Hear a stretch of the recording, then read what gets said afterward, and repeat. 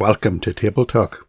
TableTalk is a guided and moderated group Bible study held around an actual table at Ballymacaishin Church in Colinchie, County Down.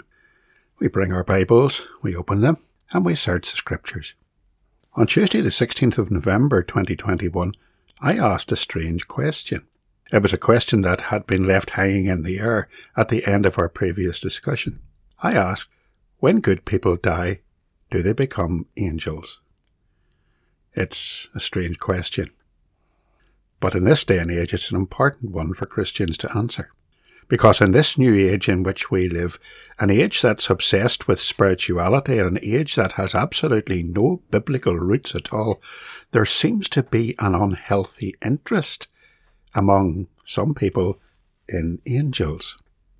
There are people who believe that when a person dies, they become an angel.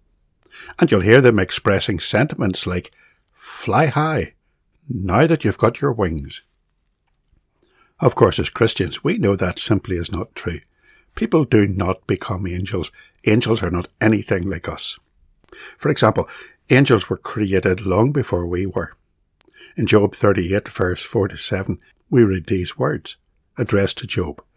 "Where were you when I laid the foundations of the earth? Tell me if you have understanding. Who determined its measurements? Surely you know. Or who stretched the line upon it? To what were its foundations fastened? Or who laid its cornerstone? When the morning stars sang together, and all the sons of God shouted for joy." Now the sons of God there seems to indicate created beings before the creation of mankind. They are spiritual beings, and we are created to be under the angels. We often sing Psalm 8, and in verse 4-5 we read these words, "What is man that you are mindful of him, and the Son of Man that you visit him? For you have made him a little lower than the angels, and you have crowned him with glory and honour." No, we don't become angels when we die.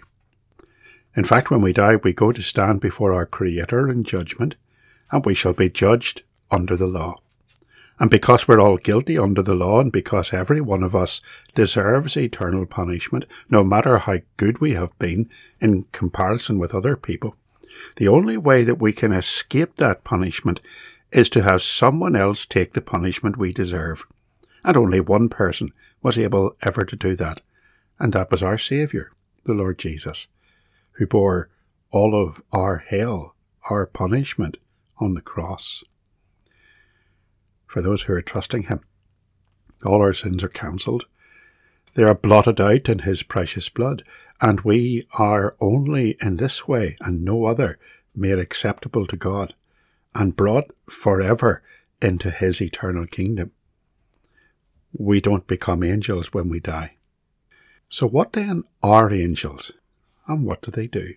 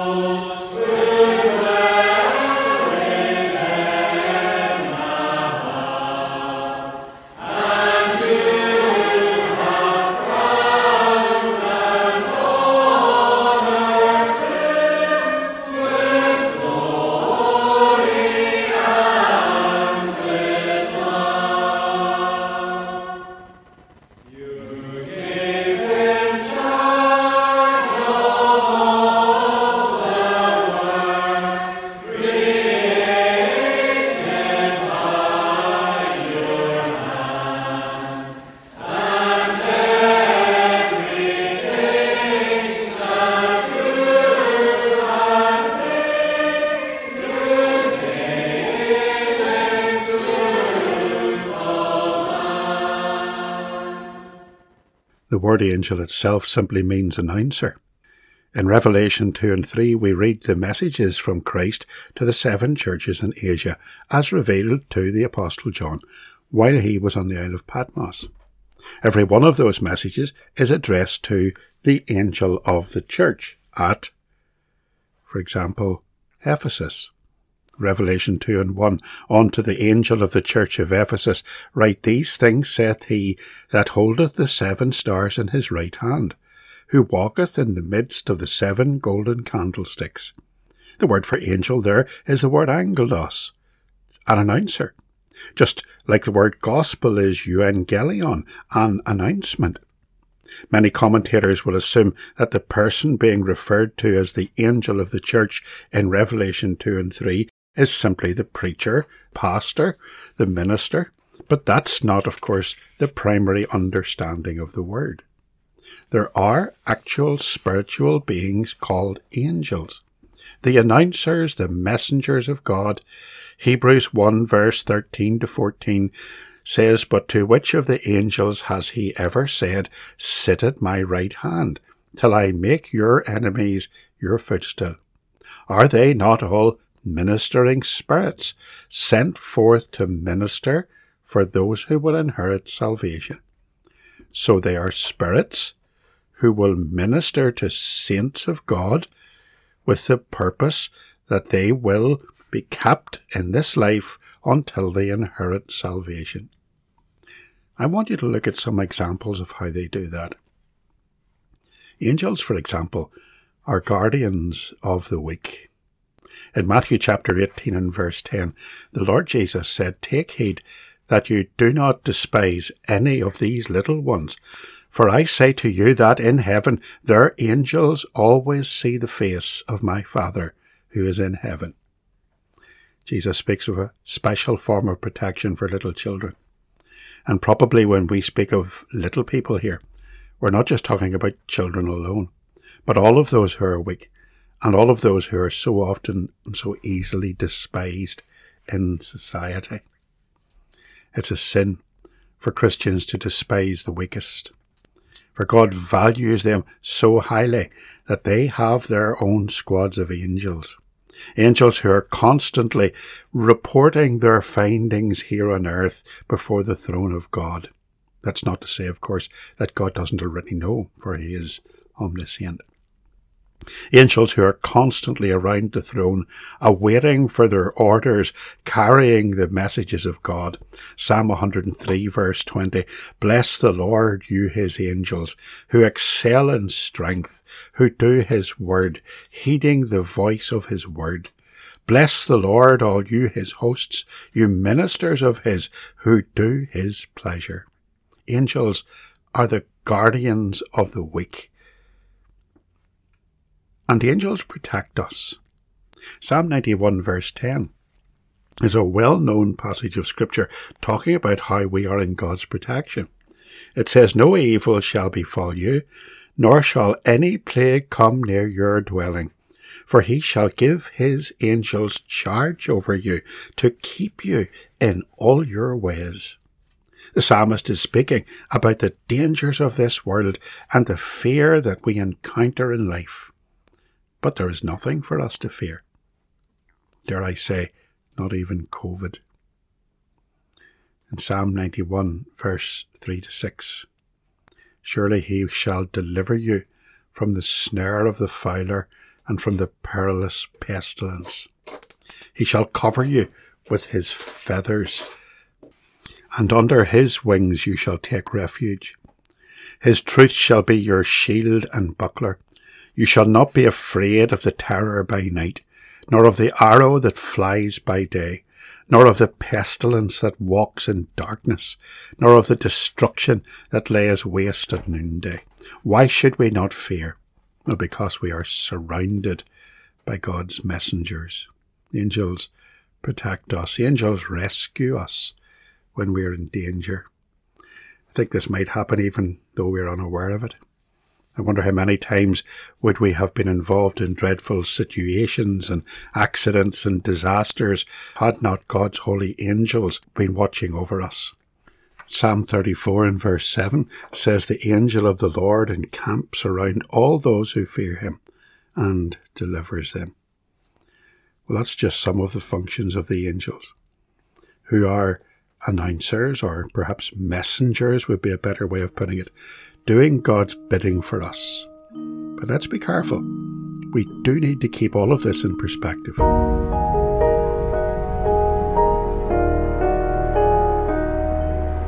So just in case we get the wrong idea here, let's look at some other important biblical teachings about angels. In case we think that angels are actually our personal servants, because they're not. The primary function of the angels is not to serve us, but to serve God. And of course that means to serve Christ. Prior to Calvary, we're taught in the scriptures that he could have called the angels to completely destroy this earth and the Roman army, who in all their worldly might were puny before the forces of the angels. He could have called upon that great army of angels and been delivered by them. Speaking to the mob who had come to arrest him in the garden, he said in Matthew 26 and verse 53, "Do you think that I cannot now pray to my Father, and he will provide me with more than 12 legions of angels?" Now, we've been learning that angels are tasked by God to guard over the weak, to protect the saints, to rescue us from danger, but they are God's to command, not ours. We cannot call upon the angels to do anything. Angels do God's bidding. And one day, it will be God's will for them to withdraw their protective cover from us and to stand lovingly by and to watch over us as we leave this world and go to be with our Heavenly Father. So should I pray to angels? There are people who do. A very simple internet search will reveal some of those prayers. One such prayer says, "Guardian angel, guard me from harm. Protect me in sleep without cause for alarm. Keep me safe through the darkness of night, and wake me gently with God's morning light." Well, it's hard to believe that a Christian would ever pray to an angel. There would be no point, even if it was right to do so. But it's not. In the Bible, we are taught that when we pray, we are to address our prayers to our Heavenly Father. We're not to pray to saints. We're not to pray to Mary. We're not to pray to our deceased loved ones. We're not to pray to angels. Biblical prayer is properly to be addressed to the Father in the name of the Son through the enabling power of the Holy Spirit. That's the biblical pattern. And that underscores the Christian's relationship with God, who purposed our redemption in eternity, who accomplished it in his Son, who applies it by his Holy Spirit in our regeneration. Nor should we worship or praise angels. Christ alone is our Saviour, and he alone is the object of our worship. Some people ask, can I see angels? Will I wake up one night and see an angel standing at my bedside? Realistically, of course, the answer is no. Angels are spiritual beings. They don't normally reveal themselves to us. Remember the words of Hebrews 1 and verse 14, that angels are ministering spirits.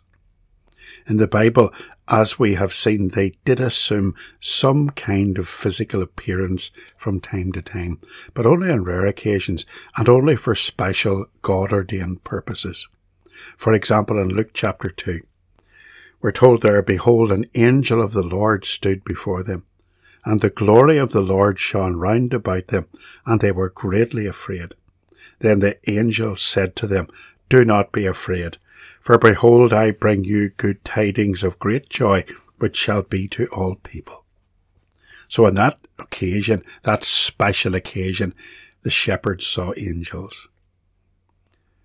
We shouldn't look to see them, but there will be a day when we shall see them with the Lord. In Matthew chapter 25 and verse 31, when the Son of Man comes in his glory, and all the holy angels with him, then he will sit on the throne of his glory. We'll see them on the day the Lord returns. And yet Hebrews still warns us, Hebrews 13 and verse 2, do not forget to entertain strangers, for by so doing some have unwittingly entertained angels. Back in the Old Testament, there's reference to the angel of the Lord. If you read Zechariah chapter 3, for example, in verse 1, then he showed me Joshua the high priest standing before the angel of the Lord, and Satan standing at his right hand to oppose him. Now, in this classic picture of the high priest, a man called Joshua at that time, Joshua is standing in intercession before someone described as the angel of the Lord, while Satan is standing ready to oppose him in his work of intercession. It's a picture of spiritual warfare. It's the warfare engaged in by all of us, by the priesthood of all believers. But who is the angel of the Lord? Who's Joshua praying to? Now, there are many conservative commentators and scholars who propose that when this phrase is used in the Old Testament, it's indicating a pre-incarnation appearance of the Logos, the second person of the Trinity. We looked at this in our Catechism lesson on Lord's Day 13, question 33. We learned there that there was never a time when Jesus wasn't God's Son, that there will never be such a time. The Jews of Jesus' day were totally enraged when he made this astonishing claim in John 8 and verse 58. Jesus said to them, Verily, verily, I say unto you, before Abraham was, I am. They knew for sure that when he said that, when he claimed to be around even before the days of Abraham, he was claiming equality with God the Father in every respect. He was claiming to be God. And you can see this in John 5 and verse 18. Because of this, therefore the Jews sought all the more to kill him, because he not only broke the Sabbath, but also said that God was his Father, making himself equal with God. The Jews knew that only God was eternal, and Jesus taught that he was eternal from everlasting to everlasting. In his pre-incarnate life, he is the Logos, the second person of the Trinity, who is of the same essence as the Father and the Holy Spirit. The Word, says John, was made flesh and dwelt among us, and we beheld his glory. The glory as of the only begotten of the Father, full of grace and truth. He was the messenger of the Lord, the angel of the Lord, to whom Joshua the high priest was praying. Of course, in heaven, when we meet again around the throne of God, we shall be in the company of the angels for all of eternity. In Revelation chapter 4 and 5, John gets an amazing glimpse into worship in heaven. And he describes it for us in chapter 5 and verse 11 to 12. Then I looked and I heard the voice of many angels around the throne, the living creatures and the elders, and the number of them was 10,000 times 10,000 and thousands of thousands, saying with a loud voice, Worthy is the Lamb who was slain, to receive power and riches and wisdom and strength and honour and glory and blessing.